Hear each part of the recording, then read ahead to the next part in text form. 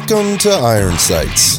This podcast candidly seeks to create opportunities and deliver impact by sharing the experiences and wisdom of successful entrepreneurs and thought leaders who unapologetically aim to win in health, fitness, business, and life.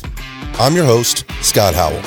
Welcome to Old School Meets New School, tradition meets innovation, and imperfection meets excellence. Thanks for listening and enjoy the show. Welcome back to the Iron Sights podcast. I'm here tonight with my new buddy, Mike Lee. Hey, what's up, man? How are you? Yeah, I'm so pumped to have you here, man. I'm really good. So we got together tonight. I got connected with you through a couple of buddies of ours, mutual buddies, the Cook brothers. The Cook boys. Yeah, the Cook boys, man. They're super good friends. They're also a good time if you... Oh, trust me. I've had my fair share of experiences. So when they said, man, you got to connect with Mike because he'd be a good talk and a good conversation and just a good connection, I'm like, well, let's do it. So here we are. Glad to be here. Thanks for having me. Yeah, man, it took a little bit for us to get in the room together with the scheduling, the coordinating. And so first things first, I super appreciate you taking time out of your busy schedule to be here and share that time with me, man. Dude, I'm just happy to be here, bro. I'm always, as long as we can put it on the calendar, we'll make time, make it happen. Yeah, that's me. The calendar thing. Yeah, that was the challenge, and now we're here. So I'm going to set this up. So this is the way I'm going to set this up. And it basically works like this. So everybody knows somebody like this, knows somebody like Mike.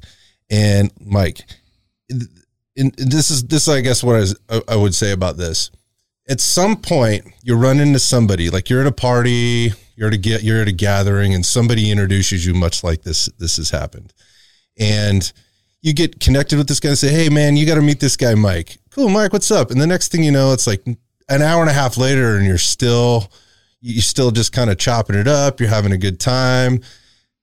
There's just good conversation going. And Mike seems to know everybody, right? Like everybody's, Mike, what's up? You know, everybody coming into the party knows Mike, right?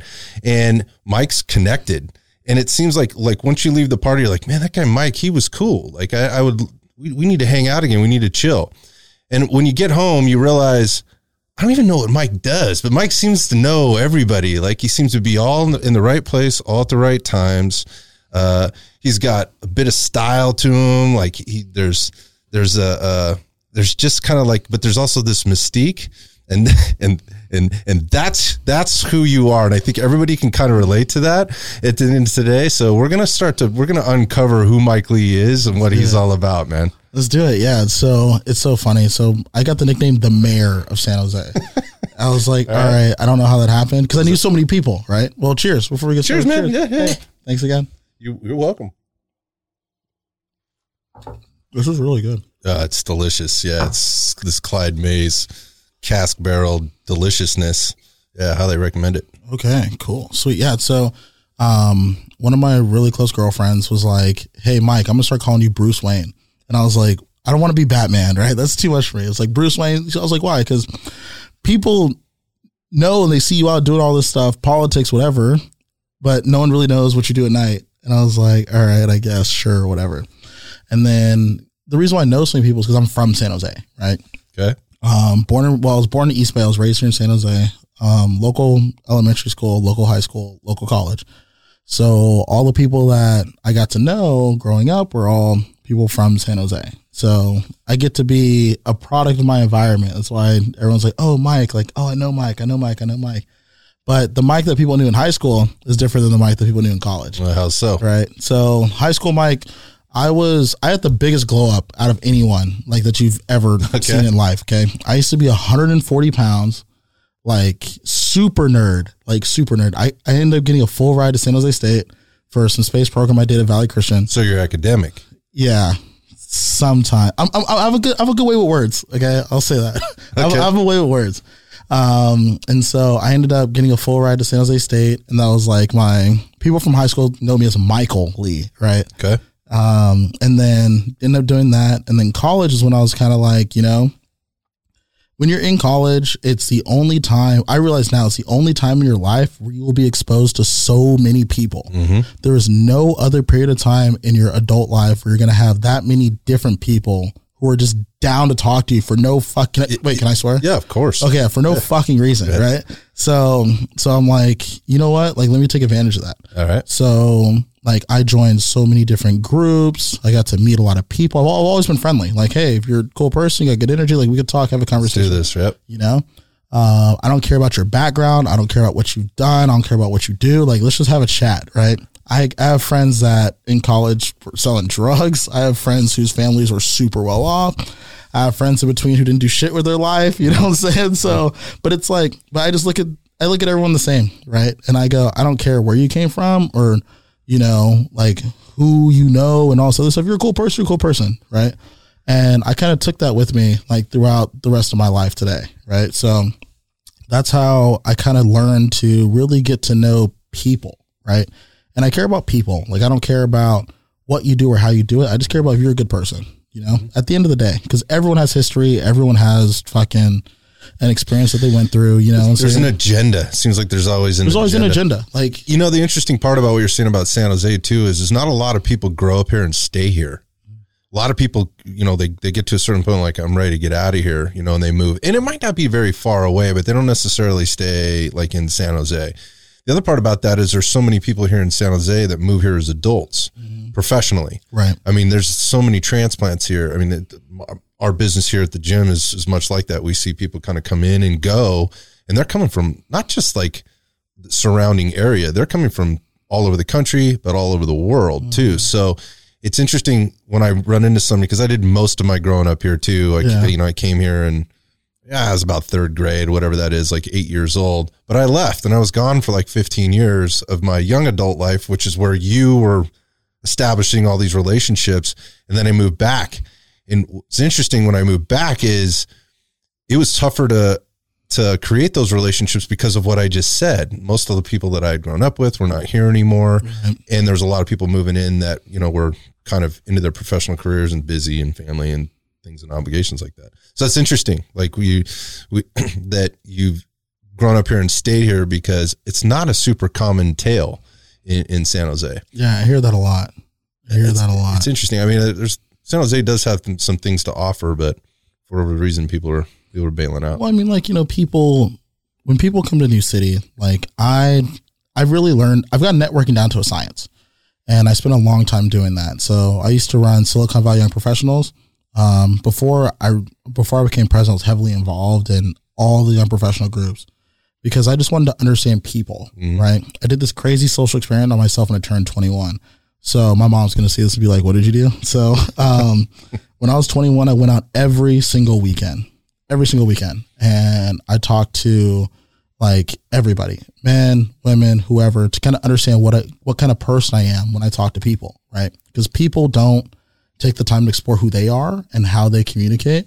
And not only that, they don't take the time to experience how other people communicate towards you, right? And that comes back into play in any professional environment, whether you're in sales or marketing or even project management, work with people, it doesn't matter. Once you know how to communicate and you understand how other people communicate, you can make better decisions, and you know not to overreact. You know how to, you know, take things around and do it that way. So I did that for about a year. Right. So can I time out for a second? So when you say you went out every weekend, are you talking about like you went out socially, like to the clubs, to the scene? Everything. Like I did bars, I did Santana Row, like Hotel Valencia. All right. For those people that don't know Santana Row, it's like, it's kind of the spot. Like it's the spot. It's kind of the spot. The bougie spot. To say the least. At least that's what San Jose has to offer anyways. Literally. Yes. Okay. So I did that. I went out there. I went out to different places in college. Like I wanted to get experience of all types of people. Got it. Right. So like I have friends that are my age, you know, 25, 26, 27, and I have friends that are like 40, 50. Right. Because I got to meet people, and I just like, I don't care your age. I can learn something, you know, and I never have an agenda. I'm just like, let's have a conversation and see what happens. What drove this, man? Because, you know, I went to college. I actually went to San Jose State for a year. That was the first place I went.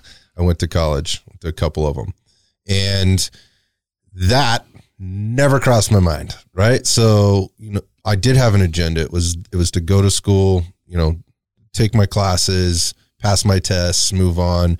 There was some athletics there for a little bit, so I was focused there. and I didn't live down there. I lived with my folks at the time who are still here in San Jose. So I would commute down, and then I got to be honest, as soon as school was over, as soon as I was done with my dad, I was looking to get out. Like there was nothing down here for me in my mind. So my question is this social experiment at 21, even at 21, and I wasn't living here anymore, I wasn't thinking like that. I was like, if I was going to the party, I was going to party. Yeah. You know, I certainly wasn't that aware. So what's driving that for you at that point in your life to think that way? Well, so I learned very early on that so actually I'll tell you exactly what it was. So my mom was like, be nice to everyone because you never know that you can meet one person that's just going to take you around the fucking world and just open you up to a whole new life experience. It's a good lesson. And so we'll get into it, but I've had multiple of those experiences because I've gotten to know people. But I always did it because I always thought people were interesting. Like I've always like, wow, there's something I could learn from this person, something I could hear about. And some people are just fucking assholes, right? And then you get to experience all aspects of people. But one thing that I wanted to get was I wanted to understand because a lot of us act the same as another person we've met. Like there's a lot of commonalities and similarities, right? Okay. And so once I was able to kind of do that social experiment and figure out what all those commonalities are, you know, my little what's called a Venn diagram. Mm-hmm. I said, okay, cool. Now I know how to tackle these things. Where'd it come from? I don't know. I started my first business when I was 19. So I knew it took people to kind of, you know. What was that? So my first business was IT. So I was doing that at Valley Christian, fixing computers, doing all this stuff. So high school, yeah. I was making pretty decent money. I was tutoring. I used that money to buy my first car and a bunch of other stuff. So were you money motivated? Is that what was driving it, or that was just kind of a byproduct of the whole thing? So I'll tell you what motivated me. So kind of a personal story. So growing up, when I was in high school, my parents were getting divorced, right? And like I didn't know what was going on at home. And I came home one day and they're changing the locks on my door. They were like, hey, sorry, you don't live here anymore, you know? And so as a kid, I had to figure out a way of, okay, how can I provide for my family? Because my dad, that was the last time I saw my dad for like 3 or 4 years, right? And so it was me, my mom, my sister. We were like legally homeless for like almost 2 years. And we got, you know, I was like, you know, I could either go out and sell drugs or do something else, or I could just figure it out, right? And figure out what skill set I have and use that to my advantage to help take care of my family. Mm-hmm. So I was busting my ass, like the IT work. I was working at Cafe Rosalina up the street. Yeah, man. It's the breakfast burrito hub spot. I was just there today. Yeah. I was working at Cafe Rosalina. I was tutoring. I was doing all this stuff, trying to make as much money as I can because I had to pay tuition for my schooling and I had to figure out how, like, I don't want to be homeless, you know, like I don't want to be living with family friends. Like we need to get our own space. So had to really hustle bustle to figure that out. So that's really where my drive came from. Like it wasn't like money is always a great factor of working hard, but it's like I have to make sure my family's taken care of at the end of the day. Yeah, that's a lot, man. I've had several people sit in that chair, right, and talk to several people in my life, in business, and just the different experiences and relationships that I've had. And all of them that are the most successful have a similar story where they were hungry, right? Literally and figuratively hungry. They had to sleep on a couch, you know, maybe in a car, wasn't quite sure how they were going to make that rent or, you know, buy that next bag of groceries or whatever else it is. And, you know, a lot of people go through life, unfortunately, experiencing those things, but they'll tell you it's the best thing that ever happened to them, you know, because it taught them what they didn't want. And they figured that out real early or real quick rather than kind of wandering through life for a while. I don't know, going to college, having zero clue what they want to do or what direction they have. And it shaped the pathway for them to get out of life what they need and what they want. Would you agree? 100%. Yeah. Like I wouldn't change a damn thing. Like looking back now, I know it kind of built and molded me into who I am today. Right. And so like even going to the college thing, like, so I was in school for computer engineering at San Jose State. I hated it. It was a heart attack every semester. I still have PTSD to this day. I'll wake up like, fuck, I need to go to class. Like I graduated 5 years ago. Okay. And this shit still happens to me. Okay. And you still having the nightmares. I still have the nightmares. Like, I think I'm in my mom's house, wake up, like, oh shit, I don't live at home anymore. Like, you know? So when I was in college, I realized that like, I knew I wouldn't do engineering like for the rest of my life. Like my dad was an engineer. He worked at Cisco. And I did excel something I was good at, and it was paid for. So I was like, dude, what is my real passion? Mm-hmm. And my passion is people, you know? Okay. Everything I've done has been around people, you know? So I took advantage of that in college. I was like, all right, cool. I'm here for free. Let me just do enough to pass, right? Scholarship. They say C's get degrees. With scholarship, like B's C's get degrees. You know, but like B's make sure you don't pay anymore. Like, you know? So you have to keep working for it. And that's why I took advantage of it. I was like, dude, like, let me just meet as many people as I can, you know? Was there an end game for you outside of getting the degree? For college? Yeah. Oh, honestly, I didn't want to be a hypocrite for my sister. I told her. What does that mean? What does that mean? So I told her she had to go to college and graduate. And like, I could have dropped out, you know? And I was just like, if I drop out, that means my sister has a reason to say that she could drop out. And I was like, let me just finish so that she could be like, all right, I have to finish too. Because she graduates next semester. So. Okay. All right. Yeah. So this is working out. I was working out. I'm not a hypocrite. All right. Okay. So we get through school. You've done this experiment on yourself. You've learned all kinds of skills, right? And I think a lot of people refer to those as like soft skills. Right. I actually would refer to them maybe more as hard skills, actually, because those are the hardest ones to learn. Right. And they are the ones that keep people from growth. They're the people that keep people from satisfaction. And it's likely due, and I don't know this for sure, but it's because they don't have an awareness of how to do the things, like have a basic conversation with somebody that you might not agree with, or you can't get what you're not. There's a negotiation process, right, you know, these things, this is life is, there's constant negotiation processes that are happening. And part of that is negotiating with yourself sometimes on what you're going to do, what you're not going to do, why you're going to do it, or why you're not going to do it. So you got all these skills and a degree in computer engineering at the end of all this. Did you know when you got out what the next step was going to be for you? I knew I was going to do my business full time. So, and this is the computer business. So I took a pivot, as the big Silicon Valley term is pivoting.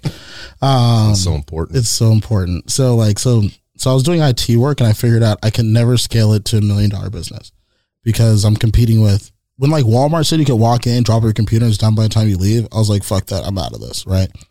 I still have IT clients to this day, but I have someone else service them, and I was like, cool, you know, but it's for me, I did that, and I was like, you know what, let me get into website building. So I was doing website stuff, making pretty decent money. And then I linked up with a mentor, and he's like, bro, like you can do so much more than just websites.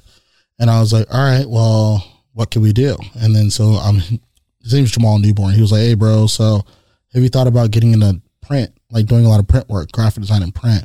And then he taught me how to build a model where leveraging other people and their skill sets, where I can just be the front face person, right? The biggest term that I would say is like becoming a broker, right? Okay. But you have the right team of people together, and you do enough volume where things become exclusive. So it's like no one else can take my model or work with my people and do it as well as I can, because you're not going to beat out the volume I bring in, right? So understanding that was the next step in my career. And then kind of taking that money and pivoting into other things, right? Because it's a high margin business. And what people don't understand, like when I was in college, like, dude, I was making money and I was like blowing it, right? Everyone who makes money for the first time, you fucking blow your cash. You're like, fuck it, I would do whatever. Shots for the entire bar, like whatever. That's an actual story we'll talk about never. And then so like you realize like how the margins of that business, and then I learned to kind of put that money into other things. Like? So we recently opened up a nail salon in Hanford, south of Fresno. So me and my partner in my business, So that's way different than San Jose. That's very Hanford's very rural. Very, very rural. And it's an agricultural supported town. 100%. Right? I mean, you've got really there is part of America, and particularly California, where they're the haves and the have-nots. Right. There's very little in between there. Mm-hmm. There might be a little bit now. It's definitely grown up, but okay. So that's way different. I'm curious about this. And you go from doing marketing. Marketing, and then all of a sudden now you're getting in the nail business. Well, I mean, like, so an opportunity came up. So my business partner in my business, he's pretty well tapped in with him and his wife. They do a lot of stuff to help people in the community. Mm-hmm. And so his wife is from Hanford, and they're having a discussion about, like business and doing all this stuff. And this girl goes, hey, like I would love to open a nail salon, in Hanford. And Faisal and I, we like evaluated like her social media presence. She had 15,000 followers. Every time she opens up, she's fully booked. And like you said, the haves and the have-nots. So him and I pulled our money together, and we built out a place. It's 3,200 square feet. We built out a model where our lease is a big salon. It's huge. So we took 1,200 square feet and we turned it into rented space for vendors. Got it. So one girl does waxing, like eyelashes and skincare. Yeah, it's a one-stop shop. One-stop shop. But they own all their stuff, and they just rent. And then inside of the salon is where you have all of our nail techs that do their thing. So you're keeping your overhead fairly low outside of our cost of materials and our cost of doing business. Exactly. So the costs of doing business are low. Usually it's going to be the biggest thing's always rent. 100%. Right? But in Hanford, like 3,200 square feet, my rent is less than $3,000. My lease is less than $3,000 a month. That's like, you can't beat that. Yeah, it's crazy thinking about what it is here. Yeah, 100%. Like the same place has cost you $3 a square foot at least here. So you're looking at like $9,600 a month. Like not everyone can afford to do that kind of volume. It's a lot of nails. It's a lot of nails. It's a lot of nails, and then you got to charge like a lot of nail prices. Right. So, So that was an opportunity that came up with us, and we just like I said, him and I agree we both like people. So we found a good person. We wanted to invest in them and support them. So there was that. And then recently we moved into cannabis delivery, and we just got our distribution license 2 months ago. And so with that, I'm the only person in the group that doesn't smoke. Like I look at it strictly from a number standpoint. It's a business opportunity. Yeah. I say, hey, let's do it. Everyone else smokes, and then they like do their thing, and I just sit there in the meetings like, hey guys. So hold time out on the cannabis thing here, because it's become, in California, it's become a bit easier to do business in that arena over the last, let's say 5-6 years. Yeah. I don't, in San Jose particularly, and I'm not that familiar, so I don't mean to talk out of turn here, but my understanding is obviously there's some ordinances, there's some taxes that you've got to pay, there's some, things that you have to be aware of. And they've kind of crammed everybody into kind of one little area. Used to kind of see these co-ops sort of all over the place, and now they're within like a few blocks of one another. It's literally you walk out the door, look across the street, and there's 5 more right over there. However, there's a massive population here. Mm-hmm. And there's probably within that population, I have no idea what that is. Maybe I mean, what percentage? I mean, San Jose is a huge city. What percentage of our city is in the cannabis or is using or purchasing or? It's super tough to tell. Yeah, because it's kind of undercover, right? It's undercover, low key. Like until you walk in, they take your ID. But I would probably say conservatively 25%. Wow.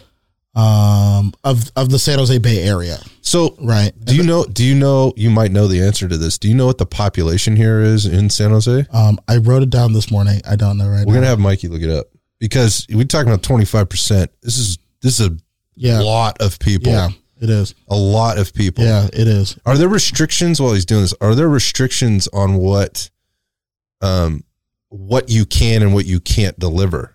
So it's based on you can't deliver more than an ounce to somebody per day. So it's more about the amount, not the product. Because, I mean, there's all kinds of stuff, right? Anything that you can buy in a dispensary, whether it's shatter, all this other stuff, you can sell all of it, right? It's just time of day. You can't deliver anything after 10 p.m. And it's the amount of product, unless it's medicinal. Okay. So it's really, there's actually very few restrictions. I mean, well, that could be restrictive, right? When somebody's sitting there. The crazy part is like the crazy part is doing advertisement. That's where things get real crazy. So like you can't advertise within like 2 miles of a school. You can't show flour on social media because it's still federal. Right. Billboard ads are a little bit different. Like you see HempCon and stuff come up. So it's like leadway. Like people are trying to finesse it all day, but social media, it's like, good luck. You have to really finagle it. Mikey, what's the population here, dude? 1.02 million. Yeah, as of 2019. Yeah, that's a million people, man. So it's about 250,000. That's a lot. That's a big market. It's a lot. So let's go back to the advertising thing. When you say like advertise within, again, like 200 feet of a school or whatever else, I mean, go back to the print ads and things like that. I mean, are people really using that stuff, or what are the restrictions? Are there restrictions digitally in that sense? So digitally, it's totally like a black hat strategy. Got it. Right. Like if it works, great. You can get shut down because you'll get shadow banned or switched off. Exactly. Has that increased in this last year? Like text message marketing has been insane. Like Verizon, like all these guys, they've shut down companies to the fact that, like, I know a group that does text message marketing and they have to change their phone number that they send out, like every other message that they send to somebody. Now, is this 18? So let's just say it's AT&T, Verizon. You said, so is this Verizon doing that, or is this the state? Cellular? And is this because the state's putting pressure on them? Well, it's because it comes across as like spammy. It comes across as all this other stuff, and then so you're falling into that bucket of people are shutting down the text message market. It's not necessarily because of cannabis, but it's also because cannabis isn't federally legal, right? And a lot of these companies have a nationwide presence. Got it. So then they have to cover their compliance, right? So if you put anything that a mass text that says, "Hey, come buy some weed," you will get shut down very, very quickly. Got it. All right. So 250,000 people, how many cannabis dispensaries are there here? That's a good question. I'm not in the dispensary game, but I would say in San Jose, actually, can we just look that up? Yeah. I don't want to be wrong. Yeah, that's a good one. So while he's doing that, so you're going through, so let's go back to the delivery business piece. Yeah. So is this like Uber for cannabis? Yeah. So a lot of people have heard of Weed Maps or Leafly. What happens is that I may or may not have heard of that. May or may not. There might be a billboard or bus ad somewhere, but pretty much when you want to get something delivered to your house, you search for a product and then you search for companies that are delivering it. You pick one and then that person sends a driver to your location. So why haven't these dispensaries figured that part out yet? So it's a different license. So there's a different license for everything. So there's a delivery license, there's distribution license, there's like dispensary with like storefront, retail license. And then there's cultivation and then there's manufacturing. And a lot of people only got one license, right? And some people are vertically integrated. Like Purple Lotus, for example, they have their delivery license, their cultivation license, and their storefront license. But I don't think they have a distribution license. So they can't make their own products and then sell it to somebody. Interesting. On their own, without using a distributor. They have to go through somebody, right? Just like the whole liquor game. Right. Yep. Right. Again, and so is that, I would imagine that's even, of all the places, California's probably regulating that a little tighter than a lot of others, or no? I mean, maybe not in this game, because 100% yes. So because they want their money. Well, so the tax are 30% on the products that you do through licensed cannabis, 30% tax, just like off the rip, right? So everything that you buy or that someone buys is 30% more, 30% plus your local tax. So 30% plus 9.25% higher than if you bought it black market. But you get the convenience of not having to do it in the bag. Like, I got it. But it's still like, what a huge miss. Like, what a huge miss by the state from a tax perspective. If you don't charge that much and you make it a little bit easier for somebody to do business, how many more tax dollars could you collect? 100%. It's you can make so much more because more people are going to be like, all right, I can make more money. I can do better. I can do more. You're just driving illegal drug sales. Literally. And so I think San Francisco is fighting to waive that tax. It's smart. For their city. It's smart. Right? Because what happens is that tax is waived, it kills the black market. Much. It's over. But the state wants to get their money. Right? Did we figure that out? Yeah. According to potguide.com, Sweet. there's 16 dispensaries in San Jose. Does that sound right? 16 dispensaries? Honestly, in my head, I had 12. Oh, is that right? Yeah. So Yeah, so you were close, and they're mostly off they're like, you know how they're all grouped together. Yeah, they're all grouped together. They're mostly off like Monterey. Yeah, it's because it's the way they got them zoned. Yep. Every dispensary has to be in a green zone. Every transportation has to be in a green zone. And distribution has to be in a green zone. That's what they're called. Look, I am definitely about kind of organizing it, right? I mean, you have to know what's going on, and I would imagine as a business owner, not every dispensary, right? And I'm just thinking as a business owner, just like in my business, gyms or personal training businesses or whatever else. Not every business owner runs a really tight ship. Right. Not every business owner is really professional. Not every business owner cares about their customers or the people that are coming in, period, or hanging out and around.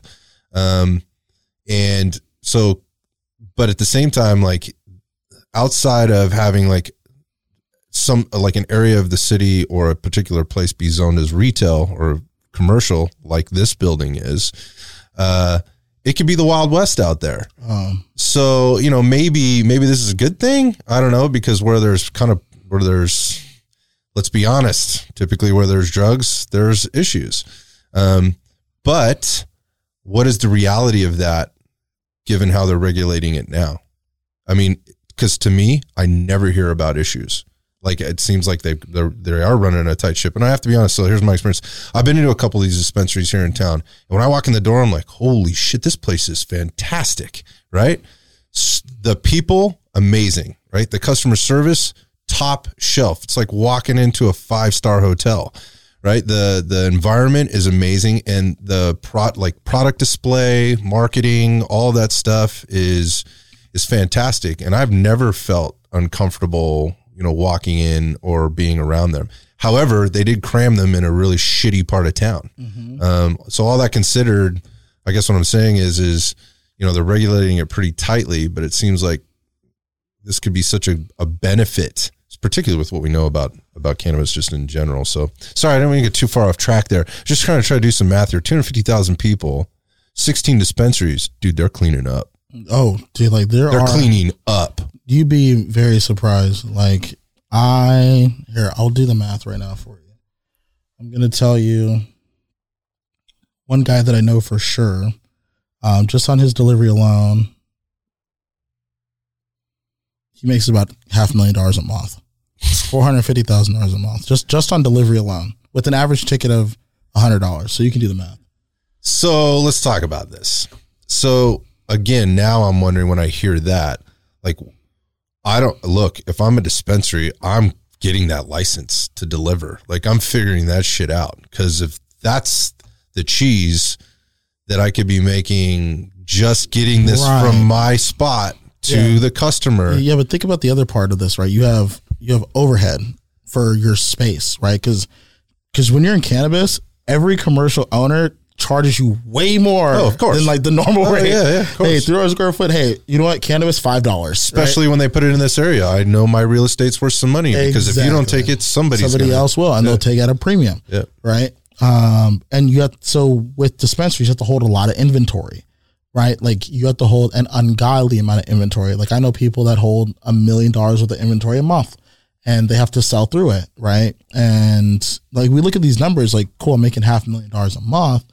But you have to look at the drivers, the overhead, the product, anything that may happen if someone steals something, liability, or product disappears, like insurance. Like you're probably coming out of that with a pretty decent chunk of cash, like at least $100,000 a month, you know, potentially net or more, depending on how tight you run your ship. But it's just like, dude, like you see these big numbers and people want to get into the game, right? But even getting a license is tough, right? And it's a long process. And I talked to some guys yesterday. They said, dude, the black market is going to die soon, right? At some point in time. So all the dudes who have made all their money in the black market, they're trying to go legal because they have all this cash. And cannabis is still a cash business. Sure. Like, all my vendors ask to get paid in cash. Mm-hmm. right? And you're just I haven't been to a dispensary where you can use a credit card. and everything Or a is debit literally card. everything is cash. You're not doing Apple Pay. Exactly. Right. You're just like, all right, everything is still cash. So it's like, it's still that type of business. So Okay, so let's go to your business, the delivery business. Yeah. Right. So how long have you been doing this? 3 months. Okay. How many drivers do you have? As of right now, I have one workhorse. Well, technically we have 3 drivers. So we have 3 drivers, but I have one guy who's a fucking workhorse. He's just working all day long. He's just grinding. He likes He's his money. grinding. He likes his money. Yeah. And he's good. Yeah, good. So, all right. So what kind of volume are we talking? Like how many deliveries Yeah, like a day. or a week or month or whatever? So it's averaged by the day. So we started 3 months ago. As of right now, we're at about, I'd say 10 deliveries a day. Right. So we're at about 10 deliveries a day. And I would like to say that's pretty good. Eventually, like guys like Purple Lotus, like 100 to 150 deliveries a day, like on average. Right. I would like to be at that cool, like I would like to be at 100 deliveries a day. Why am I going to sell myself short? 100 deliveries a day. That would be great. Cause I'll be making, that much money a month, but it's just kind of like, it just takes time to get there. Sure. Right? You just got to ramp it up. You have to ramp it up, but you're competing with the 100 delivery a day guys who have an ungodly amount of money they've been making for an ungodly amount of time. And they can, as soon as you come on the radar, they can be like, hey bro, fuck you. Like, Right. I'm gonna run the crazy special. And now you can't compete. And so and I imagine like if I like my delivery driver, I'm trying to get my same driver, right? Like if you call this other business, right, and you have it delivered, you get a choice. No. So it's for the safety of the driver. Okay. So what about for yours? It's for the safety of the driver. So Same. Everything is like random. Yeah. So my biggest priority, it's like my driver's safe because like you think about it. I don't know how some people, I don't run my delivery this way, but other people do. Like they put a shit ton of product in that car and then they move it around like a fucking ice cream truck. Okay. And then they drive around like, hey, I got everything for it. Yeah. It's a lot of risk. Like you carry $5,000 worth of product in your car. Like people know where your driver's going. Like, come on, dude, like you're going to lose your money. It's opportunity. And right potentially your driver. Right. Yeah. So, like there's always compliance behind everything works. Like all your product has to go back to your secure location, wherever that is. Right. And like you always have to leave from there unless you have a delivery already in that area. So I mean, you're trying to scale this thing up 100 deliveries a day, on average or whatever. What are they working on? They're working on some kind of an app or something? So typically there's already pre-existing apps. Like everyone who uses delivery uses the same apps pretty much. Right. So the infrastructure is already there. It's just a matter of good marketing, good products, and what sets you apart from everyone else. Gotcha. So that's the new project. That's the new project. The new. That's the new. Someone called me and said, Mike, you want to do it? I said, fuck it. I love that. Like, hey, let's try. Why not? Right? Yeah. I'm like, I'm young. So let's go back. So you had you just walked us through a lot of interesting stuff, kind of just mindset, connecting with people. We talked about soft skills versus hard skills.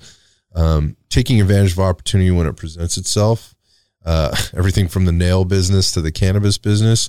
And you mentioned earlier, like you met because of the work that you've done to create a network. You've had lots of opportunities to do things like travel and meet other new people, and that's how this stuff works, right? It's those connection points. They just continue to happen. Tell me some of the crazy shit you've done. Okay, so this one. So are you okay? You know Fry's Electronics? Of course. So I'm on the board for the San Jose Ballet. Oh, sorry, not the San Jose Ballet. New ballet school in San Jose. So it's ran by Dahlia Rawson. We do the Nutcracker every year. There's 2 Nutcrackers. Ours is really good. I'm gonna get in trouble for saying that, but it is what it is. Ours is way better. So I'm on the board, and John Fry is a donor to the ballet. Gotcha. And so I'm in downtown, and I had met him one time, like before all this happened. And he's wearing stripper socks, like stripper silhouette socks. And I go up to him and I go, I didn't know who he was. I go, dude, like, what's up with these socks? He goes, I like to indulge sometimes. I was like, all right, bro. and then someone had whispered in my ears, like, hey, do you know who that is? I was like, no. He goes, dude, that's like John Fry. I was like, who? He goes, Fry's Electronics. I was like, oh. And then so we're talking, and he's like flexing on me like super hard. He goes, "Yeah, I just sold my 747 Boeing to like Manchester United or some crazy shit." Right. And I was like, "All right, bro, cool." And then I go, "So how do you feel about Amazon?" And then he looks at me. Is this before or after he went out of business? No, this is like before. He goes, Okay. he goes, "Wow, you're funny." And he goes, "Honestly, I have to always say 3 cents behind Amazon." This is what he said to me: 3 cents behind Amazon. This was like 3 or 4 years ago. Wow. And so he understood where he was at competing with Bezos, right? Mind you, both these guys are billionaires. Right. And so I'm back up. I'm at the Capitol Club one day, and he goes, so I'm there having a meeting with the executive director, Dahlia, and she goes, "Oh, I have another meeting. Can we wrap it up?" I said, cool. And so I'm sitting at the bar with my mentor, and we're just chatting, and then I hear some guy goes, "Hey, Mike." I look over, and it's John Fry. Okay. And he goes, "Hey, come here, let me talk to you." I was like, "All right, what's up, man?" He goes, and then Dahlia goes, "Oh, you guys have met?" I was like, "Yeah, Mr. Stripper Socks. I know who the fuck you are." That's what I said. And he goes, "Do you play any golf?" And I go, I mean, mind you, at the time, I am the shittiest golfer in the world. Have you ever played? I did. I have clubs. I literally said, I have clubs in my car right now. Having clubs doesn't mean. Okay, but like, I'm not good. Like, I'm awful. I know how to swing. I know how to putt, right? My putting is all right. I can play golf. Like, I'm not good at golf. I'm not good. I'm not good. I know enough to get. I always tell people, I'm the best person to go out with you because I'll make sure you have a good time. Yeah. Well, will the ball go into the water every time? Probably, but we're gonna have fun. And then so he goes, so John goes, "Hey, do you want to come out and play with me on my course?" And I was like, I'm thinking like Cordoval or some super nice course, right? And I said, "Yeah, sure, let's do it." Gives me his cell phone number, says, "Hey, just give me a call." And I said, "Okay." So I call and say, "Hey, John, it's Mike Lee, blah, blah, blah." He goes, "Hey, here's the address to my course. It's called The Institute." And I was like, "Okay." So my best friend is like pro golfer. I call him. I go, "Hey, bro, have you heard of this course called The Institute?" He's literally in. He literally goes, "Hold on." Walks out of the meeting he's in and says, "How the fuck are you playing at the Institute? You are the shittiest golfer." He's just blowing up my face. I don't know anything about the Institute. So if you're like really into golf, it is the most exclusive course you can go to, like almost in the world, because it's owned by John Fry. He pays fees on it every year, and there's only like 10 rounds played a year on it, and he pays. It's his personal course. Where is this thing? It's so crazy. So Los Banos is covered by trees. The entire place is covered by trees. It's in the middle of the Central Valley. You don't even know it's there. It's just past Gilroy. Yeah. And you're just like, you don't even know this place is fucking there, right? And if you know, you know. Like, I've had people go, "Mike, if you give me on that course again, I'll give you like 10 grand. I'm like, dude, like, I don't know. All right. And then so he goes, "Dude, we got to play." So I'm literally warming up for like 3 days straight, just to like be half decent on this course. Not to embarrass yourself. And so I pull up over there, and I pull up to like a broken down barn, right? I literally pull up, and I don't have a signal on my phone. I was like, I'm fucked, dude. Like, I don't know what these billionaires do. Like, it's over. Like, I don't know what's going to happen. It's over. So I pull this little green line, and this guy walks out in the radio, like out of the bushes, goes, "Oh, are you Mike?" I was like, "Yeah." He radios, "Hey, Mike Lee's here." I was like, "All right, I guess I'm in the right place." So I pull up. Some guy comes and takes my clubs out my trunk, puts in a golf cart, and just disappears, right? And he goes, "All right, yeah, come walk up with us, cool." And then so I get up there. It's me, John Fry, and then his head pro, the guy that runs the golf place, and then another dude whose name's Jeff. And so there's a golf range on the property, and I just go, "I've never done this before in my life," like, and I go, "Okay." And I have a caddy. I've never had a caddy in my life. And then I was like, "All right, cool, whatever." And so we're going through, we're golfing, and I'm playing like shit. So these guys start making side bets of whether or not I'd putt and 2 putts or not. And they're just talking mad shit, right? I was like, cool, whatever. Okay. And so we get to the 9th hole, and he has a Michelin star chef make us food on the 9th hole. And then she goes out and says, normally we do like filet mignon and lobster for the 9th hole, but John was in the mood for tacos. And then this guy goes, "Dude, these tacos are almost good as Taco Mania on Coleman." I lost my shit. He knows where that is. He knows where that is. I lost my shit. Downtown, right? Yeah. So going through that whole experience, it was just like, I've never experienced something like that in my life with someone who's worth so much. And then, but the thing is, like, I just kind of talked to him. I was like, hey, like, but every person I met that makes that kind of money is a little quirky. Like he's a quirky guy. It's interesting you just said. I was just going to say kind of how wild that story is from start to finish, and again in the Silicon Valley there's a lot of wealth. There's a lot of wealth, and there's a lot of quirkiness here. That is for sure. But this all starts with you being. I don't want to let this one slip by. You being on the board for the Nutcracker, like. Again, now we're going a completely different direction, and how you got into this. It's where does this come from, man? So someone asked me, so Dolly was like, Mike, I think you'd be a great fit for, we're trying to get more young people involved in like ballet and, shows, things like that. I think you'd be a great fit. And I was like, I called my mentor. I said, dude, should I do it? And he gave me some advice, and he said, fuck it, bro, go for it. Like, why not? It's interesting. I mean, it just seems so out there, but what an amazing thing to be a part of. I mean, so there's arts, there's tech, there's lifestyle, kind of going on all the time. And now the latest thing that I see you doing is speaking of the lifestyle, you've got a clothing brand that you got going. Yeah. Talk about that. So people are going to be like, dude, this guy does a lot of fucking shit, right? Well, that was my impression. Yeah. So, but here's my thing. So everything is calculated risk, right? And everything is, I don't do everything myself, and I don't do it alone, right? So people come in ideas, and I provide resources that I have to help move the thing forward. I don't, like the nail salon, I don't run the day-to-day of the nail salon. Like, I help put up money, I help with marketing stuff, and I help put things together. Day-to-day, I don't run it, right? The cannabis company, every partner's working hard to build it up to a point where I'm not always involved, right? The only thing I'm directly involved in is like my sign business, because I've been doing that for however long. And then now with this clothing brand. And so the reason why I started, so me and my buddy were talking, hanging out one day, and he was dating this girl who was like super toxic, like the most toxic girl, like he said he's ever been with. And he goes, dude, like, I'm just not toxic. Like, I just don't give a fuck enough to care. Like, I'm just a not toxic person. And then he looks at me and goes, dude, we should put on a fucking shirt that we're not toxic.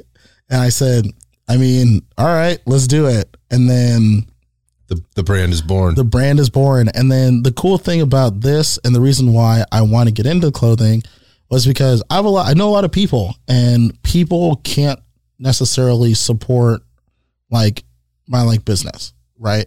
Like, you want to provide something where people can like be involved in, and people can and show their support. So hold on a second. So you have all these people, but they can't necessarily support the particular businesses you're in, whether it be cannabis or whatever, tech, or whatever. It's just not. I love you, Mike, and if you were into this business over here, I'd eat at your restaurant every day, right? Or whatever. But that's not the case. Okay, so I see where you're going with this. So because it's like what's something that people do every day? Like, they wear clothes, like they do certain things. And I was just kind of like, dude, like when he came to me with the idea, and I said, let's just go. I said, I have a pretty decent following. I know some people, like, let's just try it out, see where it goes. I'm always about, let's just try it out, put some money behind it, see where it goes.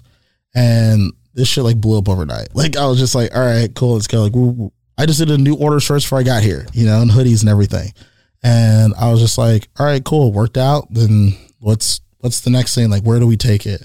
Like, so for me, I look at every business personally. I say it's worth my time if in the first year I can make, arbitrarily say $100,000 in the first year. If I don't make $100,000, cool, great. It was fun. Right. If I make it, then I say, okay, what more can we do? Right. And I'm not saying like net, I'm just saying like hitting that target, like hitting a six-figure target. Right.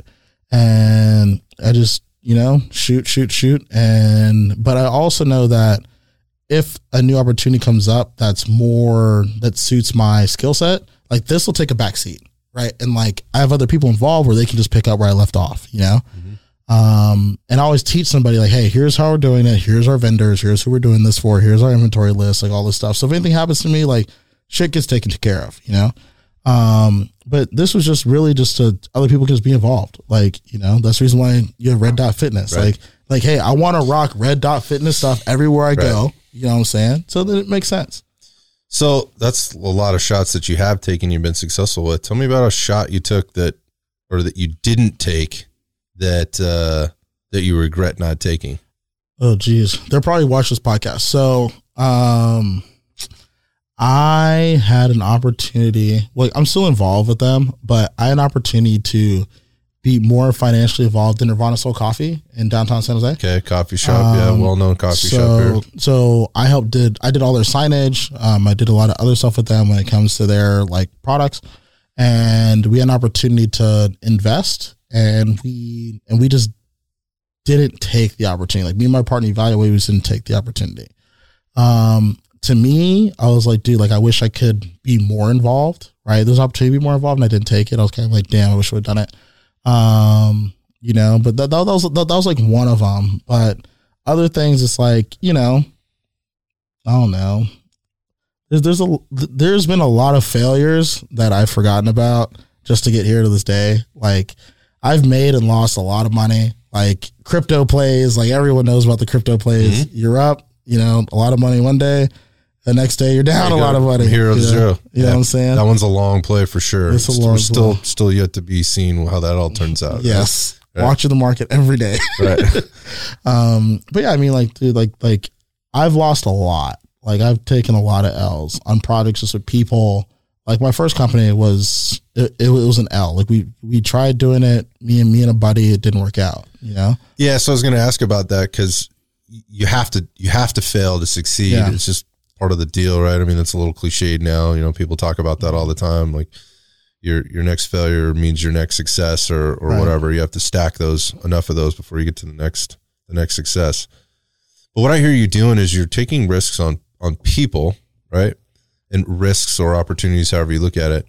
And they're small businesses. These are not necessarily massive businesses or massive projects, and you're able to stack those wins and you're putting it into those people.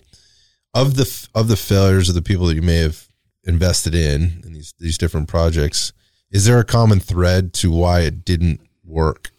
Yes, and people. So people who aren't willing to let go.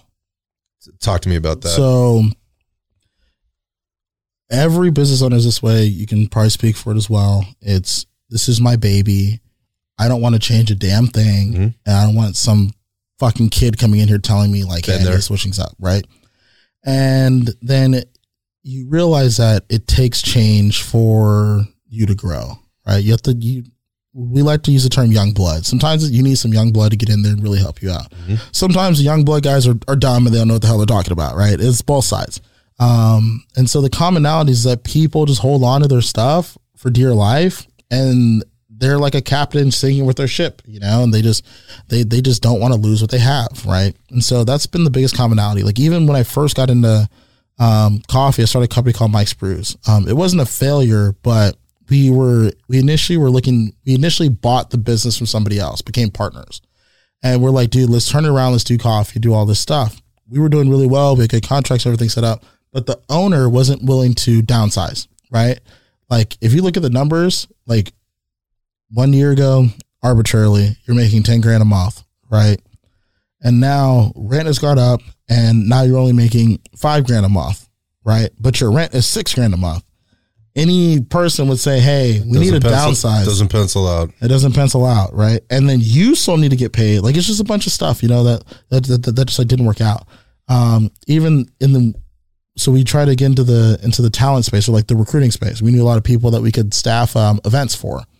Or trade shows. And we're like, okay, we tried it. And then we looked at it. We go, dude, like you get in this business, you're making $3 an hour, right? Because you're charging the client $25 and you're paying $22 or $20. Right. You're like, okay, so to me, the money was too slow. My partner goes, dude, like the money's too slow. Like I don't like it. It just doesn't make sense for us. Excuse me. And so like things like that, those commonalities, it's like people aren't willing to look at the numbers and make decisions. Yep. There's a lot of emotion, right? Like when it comes to business now, growing up, when I first, I say that like I'm old, right? Or older, right? Like it's like growing in business, I learned that emotions, it's a double-edged sword, right? It could help you win the battle and it could also kill you at the same time if you're too emotional situation. Because when you make emotional decisions and not business decisions is when you lose. I've done it time and time and time and time again. Like, I got involved with the manufacturing company. Like, we were too emotional with them, ended up losing $100,000, right? Just overnight, gone. And it's just kind of like, okay, where can we learn? Where can we understand how things go? So, but every single time that we've like lost, or we've like a business didn't work out, it was people weren't willing to let go and try new things for change. And me and my partner were too invested in somebody. Like, we trusted somebody too much, right? Because this came up in a meeting a couple days ago. It's nice guys get eaten alive in big business. Yep. Every time, man. Every time. You never win. You never win. Like, and you have to, you have to be willing to fight for something, right? When you're nice, you get eaten alive. And every person will take advantage of you. Yeah, if you don't know how to set the boundary or the priority, there's going to be plenty of people that are willing to set it for you. 100%. And they're going to. And it's in their favor. Yeah, 1,000%. So they're already working that angle before you even know it if you're that guy. 100%. So like I've been a nice guy my whole life, right? And I didn't realize until the past year, the past COVID, right? COVID really helped me realize that there were so many people that were taking advantage of me being nice and me being able to like put them in the right space where, it really became a detriment. Good for them, but detrimental to me, So those are some of the commonalities and things that I realized, over time. It's interesting. You mentioned, you kind of put the timestamp of COVID on there. And I mean, let's be honest, there's so many things that have happened in the last couple of years, I think, that expose exactly what you're saying. There's people holding on to things, whether that be again, this is a tough one, but it could be their belief system, their social groups, their political affiliations, their jobs, and things like whatever. I mean, there's a million things there, and don't have the ability to let go. They can't do it. Because in doing that would mean they'd have to go through some other type of emotion, right? And they're kind of afraid of it. I wonder if you're seeing that in businesses, because you're involved in so many, and the businesses that are happening around you, the businesses of the friends that you have, all in the networks that you have, if they're struggling, the ones that are struggling, and if that's the reason they're struggling, is this emotional kind of overload or lack of bandwidth, to be able to kind of put that in check. And if that's the thing that's driving business in a poor direction. Yeah. I mean, so I've learned a lot Cat Rosalino, the guy that owns it, is like a dad to me. Right. So like, I learned a lot from him, and like to me, I go, like, as a consumer, you go, why are you raising my prices for my burrito? I used to pay $5 a burrito. Now it's $8.99. Sure, I think that's a natural, like, initial emotional reaction. But as a consumer, like, and like as a kid, I didn't understand like what it meant.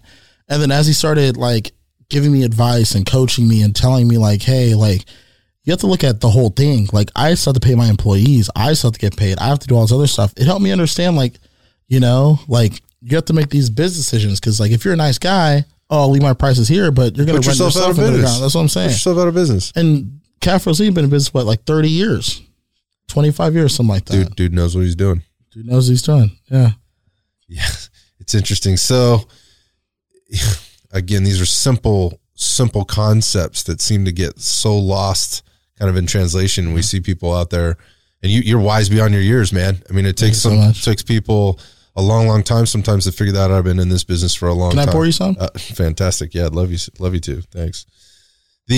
I've seen people that have 100% run themselves into the ground because they couldn't let go of whatever it was, whether that was the position that they had that they weren't qualified for anymore, it was too big for them, or an employee that they couldn't let go because they had this relationship with, or whatever else. And I kind of see that happening now. We know a lot of the same people, and it makes me sad. And at the same time, I recognize how tough it is to make those hard decisions. Mm-hmm. It is tough, but you got to put on the business hat, you got to put on the business face, you got to move forward. Yeah. So you got this new cannabis thing going. What's the next project after this, man? I mean, do you already see it happening? Real estate. Yeah. Yeah. Why? Because I understand that, like, not all money needs to be fast. Some money you need to lock up. you know, and take care of it for your family. So like my next thing I want to do is either buy my mom, my sister a place, so they're not worried about stuff. And that's really like what my next play is. If I can get something local, but that's like the market's super hot. That's tough, man. The market is ridiculously hot. But we're looking at stuff in Hanford. We're looking at, you know, things out of state like Atlanta. Like we're just looking at opportunity, right? Where I have family, you know? Because at the end of the day, like I said, it takes a team, and it's not just me that can take care of this project, right? It's people that I know and trust. But yeah, real estate is the next thing, whether it's residential or commercial, but real estate is the next thing we're getting into. You know, you this all comes back to the network piece and knowing people and having experiences and knowing the right questions to ask or the right people to go to get your answers or so forth. And you're not an old guy. I mean, we've already kind of been through that, you know, again, wise beyond your years, but not old in age. And things have been weird socially this last couple of years. Just, you know, again, people from a physical perspective, people aren't going out as much. Business has been closed. There's been a discouragement of social gathering type, you know, events and those kind of things. So what advice would you give to somebody who is listening to your story and go, that sounds like me. That's what I want to do. And I haven't been doing it, and I'm down this path right now. How do I start to build my network in today's climate, right? In today's tech, and I guess with the advantages and the opportunities they have to build a network. I mean, because it's free, doesn't cost money to do it. So how do you start, man? So I'm going to give two sets of advice. I'm going to say pre-COVID and this new age of post-COVID. Well, not even post-COVID, but like during the pandemic. Yeah, right? It's never going to be that. It's never going to be post-COVID. I feel like I'm forever going to wear a mask. It's the Groundhog Day. Literally. So pre-COVID, the things that made the most sense, right? Being out at networking events, getting to know people, and the biggest thing about networking at networking events is knowing when to walk the fuck away from somebody, right? And don't waste your time. Don't let them monopolize your time. Yeah, exactly. So understanding that, right? Don't be afraid to go out, right? Like, it's so funny. I had a friend who called me, and he goes, Mike, like, I will show you ways to make, you know, I'll show you to understand the crypto market if you can help me get outside and like get to meet new people. Meet some people. I said, dude, just if I call you, say, get up, let's go, get up and go. It's a value exchange of skill sets. It's a value exchange of skill sets. Like, I wanted to learn something and he wanted to learn something. So I picked up from his house every day for like 2 months. Not every weekend for like 2 months. I said, bro, all right, until you can drive yourself, you're comfortable, we're going. I was like, bro, we're going. I said, I would have done it for free, but you know, since you're offering, right? But understand that things like that do come up, but find a way to get out. That's why I said that. It's like, find a way. If it takes you to ask a friend who you know is always out, just ask. If someone is always out, like just like me, it's like, if you ask me, hey bro, what are you doing? Can I come out with you? Absolutely. Just pull up. We're here. And I'll make sure you have a good time. Pre-COVID events, networking events, super important. It doesn't have to be an event in your industry. It can be an event in any industry. Smart advice. Like, cause you don't want to limit yourself. Try and get in places where you probably shouldn't be in. Like, I love that. Like what? Like, so for example, I had a mentor who, like, I call her my corporate mom. I was at events once a year where it was like 500 of the biggest CEOs of Silicon Valley. They used to all come to this dinner and they used to basically fundraise and talk about things going on in the tech field. There was no fucking way you worked in this room. You worked your way in the room. I found my way in the room, right? And she goes, Mike, like, I'm going to give you an opportunity to get in. And I said, fuck it. Like, I had finals the next day. I said, fuck my finals. I'm going to put myself in this situation. I love it. And like, I should not have been there. But I learned a lot, right? From people. And invaluable. And so I look at that and say, dude, like, get in rooms where you probably shouldn't be in. Like, dude, if you sneak into somewhere, like, this is probably the worst advice I'm going to give ever, but if you sneak into somewhere you shouldn't be in, you don't get caught, and you learn a lot, it's worth it. You know what I'm saying? To like crash a wedding. I'm just kidding. Ever done that? I've always wanted to. I haven't done it. That's on my to-do list. I hate weddings. Dude, I just want to, I just want to crash away. But the thing about me, it's like I have to crash the right wedding, right? Like I can't crash like a fucking all white wedding. Girls will like stand out. Like they'll be like, hey, this guy, who are you? Who the fuck is this guy here? I love that. I sound like a sore thumb. You got to do your recon. Dude, I have to do my recon for walking up in there. So, but yeah, I mean, like, I just have to, you know, like, I always say, get into these rooms. If there's an opportunity to come up, say yes. Like, yeah, I think the room is kind of metaphorical, right? It's just putting yourself in situations that you wouldn't typically put yourself in, or people don't. 100%. You got to think outside the box. Think outside the box. 100%. The room is way bigger than just an event, right? It's life, right? Put yourself in situations. Take the job that you didn't expect, or maybe you don't know anything about, right? Learn the new skill, right? Yep. Be around people that are learning a new skill and something that you have zero knowledge of, right? And just experiment. What's the worst that's going to happen? You hate it and you move on. And the worst, the worst thing someone can tell you is no. Right. And you wind up meeting a bunch of new people. You had an experience. 100%. You can look back on it. Yeah. And like, that's the other thing. Like, don't be afraid of no. That's like the worst thing someone can say to you. And that goes for anything. It goes for networking. That goes for dating. That goes for whatever. Like, the worst thing someone's going to tell you is like, no, or sorry, I'm not interested. Yeah. It's interesting. That's kind of like the thing that people fear. I think we were talking about people in the failure, like that word no, or being rejected is the same thing they're struggling with internally when they're not making the right decisions for their business at the right time. They just don't know how to deal with that. Like, once you learn to deal with rejection and understand that it's just one door closed, another door opens, you become a monster. You know what I'm saying? Like, you're just ready for anything. Like, I have a lot of people tell me no. I say, okay, cool. I'll just find someone who's going to tell me yes. You know, another big thing for networking for like younger guys. So, and this works on both sides. So, there's a strategy that I came up with, but I realized is the fact that, especially if you're younger, college, or even a couple of years out of college, LinkedIn is one of the most powerful tools out there. I think it's so underutilized. I've been on it and off it, on it and off it. And every time I put a little bit of energy into it, I get a return on investment. And when I say that, it's the network grows, which is what it's there to do. But I also get reconnected with people that I hadn't been connected with in a long, long time, which has brought so much value to me. And it's brought me business, like literally dollars and cents business. Sorry, I'm going to jump in there. I just couldn't agree with you more. 100%. And so, like, when the younger guys, like, don't be afraid to ask or reach out to somebody who's in the space you want to get into.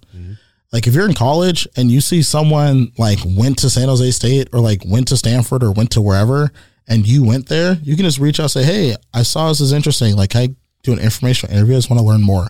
No one is going to tell you no. If they tell you no, that person is an asshole. Right, yeah. Like, actually. I've never said no to one of those. You know what I'm saying? Like, someone goes, hey, you know what? Like, I just want to sit down and talk to you for like 15 minutes. I'll buy you coffee. People come by here all the time to do that. You know, that's what I'm saying. And then what do you say? Yeah, sure. Of course. And if you can't do it, say, you know, why don't you come back later? I've never had anybody ask me to do that and then me sit down and give them time. And then at the end of that, them not go, thank you so much for doing that, which is all you really want to hear at the end.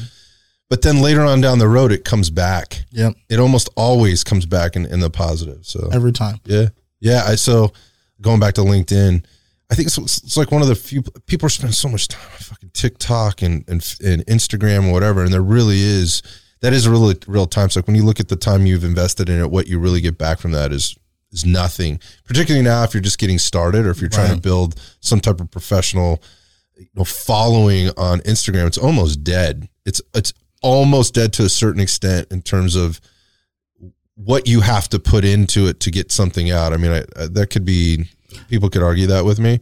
Yeah. But I from an organic sort of growth perspective, LinkedIn still trumps 100%. From a growth perspective, it is like organic growth. It is the number one platform that I've seen. That's where I was going with that. 100%. No, you were right on the nose.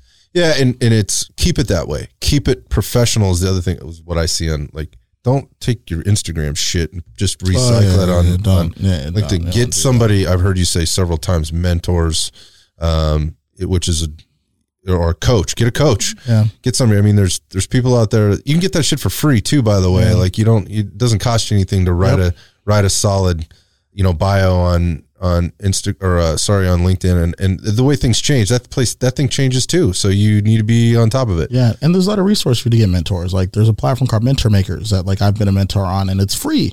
You can be of any age. I've talked to people that are older than me and talk to people that are younger than me, and they're asking me for advice in my field. And I just tell them what it is. I say, hey, every call I say, I'll be honest with you. I have a sailor's mouth sometimes, and if that's not okay, please let me know, and I will try to tone it down. Yeah. And I say, but I'm going to be real with you. If what you're telling me is not a good idea, I will 100% let you know that I don't think it's a good idea and why I don't think it's a good idea. And everyone respects that. They say, okay, cool. You're telling me from the rip. Okay, cool. Let's just go in, see what we can do, and do it that way. Yeah, so it's reaching out and trying to grow 100%. Grow that way. Yeah, LinkedIn is a tool to do that. Instagram is great. Sorry to interrupt. But Instagram is great Instagram is great socially, right? Like people want to see what it is that like you're about. Oh, 100%. 100%. And then you get validated based on the like things that like you have or have not, right? Great example. Yeah, the comparisons. 100%. So great example. So I've been wanting my car that I bought since 2013. And I've talked about it all the time, every day. Like it's fantastic car, man. This is the shit that I want. Like I've wanted it for so long. And then it came out this year and I decided to say, I'm just going to buy it. And then I did it. And everyone was like, holy shit, I can't believe this guy actually did it. He talked about it for 5 years, 6 years, and he finally did it. Like everyone was going crazy. And it validated what I was doing to people, right? I could have bought the car 2 years ago, right? But I was working and putting my money towards other things and trying to understand and learn and take risks. And like, if I lose it, great. If I don't lose it, great. I made a little bit more money. But like, like people don't see that. People just see the end goal, right? People look at the watches I wear. They go, okay, cool. Like this guy's made it in life, like whatever. To me, I don't feel like I've made it in life. Like, am I doing well? Yes. But I don't feel like I hit that point where I'm like, damn, I finally made it. Yeah, I think that's a really good piece of advice there is, in terms of setting the goals and not setting them too low. 100%. And or with this expectation that when I arrive at this particular point, I know I will have arrived. I think it's dangerous because I think what it ends up doing is limiting people. You have to have goals. 100%. But this is the goal for now, knowing that when I get there, I need to reevaluate, or it's likely I should be reevaluating that before I get there because I'm going to learn so many things and the failures and the successes and all that other stuff to where I'm setting that new goal. But there isn't an end game here. Right. As soon as you start thinking like that, then you start thinking things like backup plans and all that other stuff, and it's going to limit you. Like complacency kills. Like the only time I have anxiety is when I feel like I'm not moving forward and I'm being complacent. Like just the other day, I was talking to my business partner. I said, dude, my anxiety is through the roof. He's like, why? It's like, dude, I feel like we're not moving. I wonder how many people feel that and don't realize why they're feeling that, at this point. And maybe at the point that they're at your age in life. I don't know. I mean, I know right away. I can't sit still. My brain doesn't shut up. It never does. Even when it never does. I mean, there's good, there's bads, there's in between, there's all that other stuff. My brain's going all the time. I almost always feel that anxiousness, to be doing something. I can't sit still. I can't sit still either, man. I'm constantly doing, but I'll be damned. I do struggle dealing with,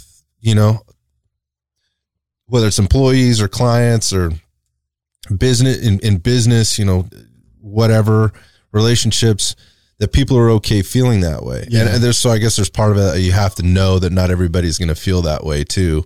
But this feel the same way or work as hard as you are. But that frustrates me. And I feel like a whole new level of anxiety when I see somebody, 100%. Especially when I recognize they have so much more potential and they're not utilizing it the way they could use it. So, man, some really great advice there for the young entrepreneur. And, having you kind of walk through sort of your experiences, how you got here, the rough start, right? And the decisions you had to make, and the things that you've done that might sound a little unconventional, and sort of the mindset, the attitude you had towards certain periods that people put so much weight in, whether it be academics or whatever. Those are important things. but they aren't the end. And all, yeah.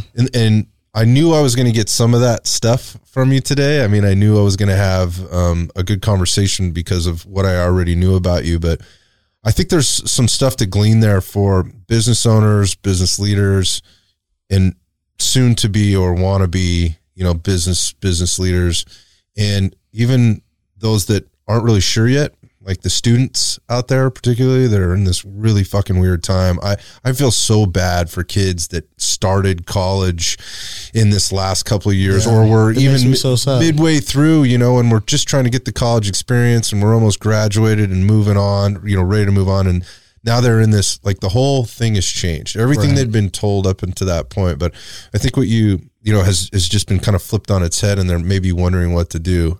You provide some pretty solid insight at a lot of things that you can do. And one of the things that I took away there was not being afraid to take risks. Yeah. Like I don't really tell a lot of people about all the businesses that I'm involved in, right? Because everyone lives by this mindset of focus on one fucking thing and do it extremely fucking well. Yeah, right. And then just do that the rest of your life. Right.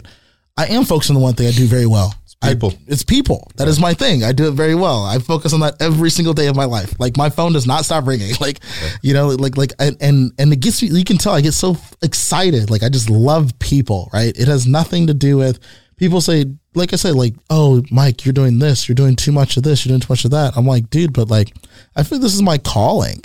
I don't feel like I know this is my calling. It's to work with people and provide them with the resources and network that I have to help move them forward, because not everyone can be out and about and do these social experiments and be in these rooms and do all this stuff.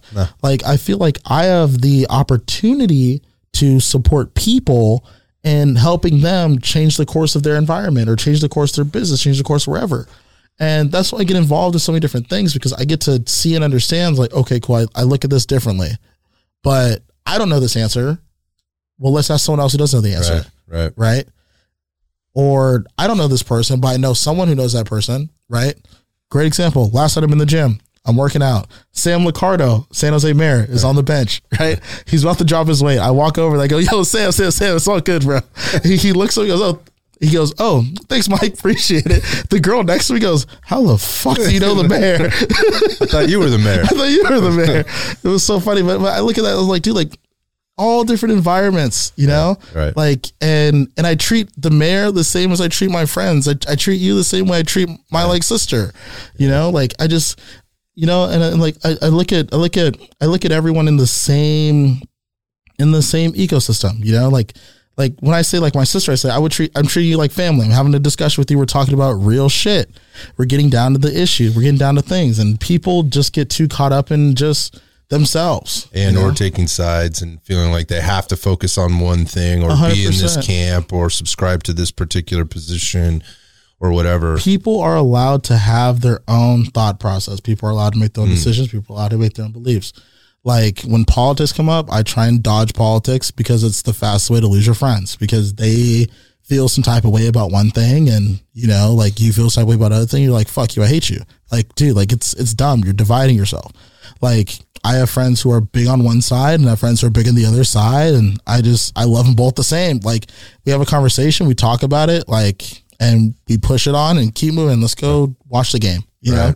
Yeah. So there's a lot of people worldwide that could take that advice, I think, dude, and 100%, and try to work a little harder on it. You mentioned calling, but it's also a gift, man. It is a gift, and it's the best part about the fact that you have the gift is that you're using the gift. And that's what fires me up, when people recognize, what they've been given, and, at the same time, not when I say take advantage of it, I don't mean that in a bad way. I mean, leverage it to do good things. And, that's what you're doing, man. And that's how we got connected, or, through that network. I imagine there's people that, you mentioned Instagram. I know you're on Instagram. People can find you there. You mentioned you're on Instagram. I know you're on LinkedIn. People can find you there. But if somebody wants to reach out and chat with you, or just get to know you, or be part of, You know, get a little mic in their life. Get a little mic in their life.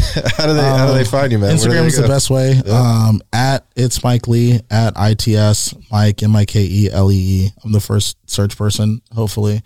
And you just get to see a piece of my life. Like when I do Instagram, I do it raw. Like I have clients that follow me on Instagram. Like if you follow me, like last weekend we did a crazy not toxic shoot at Nova Club in downtown San Jose, popping bottles, going crazy. And then the next day I'm talking about like, you know, business related stuff or, you know, whatever's going on in my life. Like I'm the same person on and off the court, right? Like you talk to me here, same person can see on Instagram, the same person you're going to see if you see me outside. It's refreshing. You know, like I like to be authentic. Like that's my thing, is authenticity. So if you want, that's the best way to catch me and see what I'm doing. I post too often every day. But yeah, and then LinkedIn, Mike Lee, like I've branded it that way. So you can search Mike Lee on most platforms, Instagram. It's Mike Lee on most platforms, Instagram, Twitter, LinkedIn. I'm not a TikTok guy. I can't do all the dance things, you know what I'm saying? But okay. You know, that's the best way to get hold of me. Right on, man. Reach out, touch base with Mike. Guaranteed it's a good time. Every time. I appreciate you coming down, man. Dude, thanks for having me. I can't wait to do this again. Like we'll have to turn the mics off and take the phones off and hang out. Oh, dude, I'm always down. I'm always down. Good, let's do it. Cool, sweet. All right, man. Thanks again. All right, thanks for having me. Thank you for tuning in to this episode of Iron Sights. If you enjoyed our conversation, you can support our mission by hitting the subscribe button, leaving a review, and sharing the podcast with a friend. I'll see you on the next episode.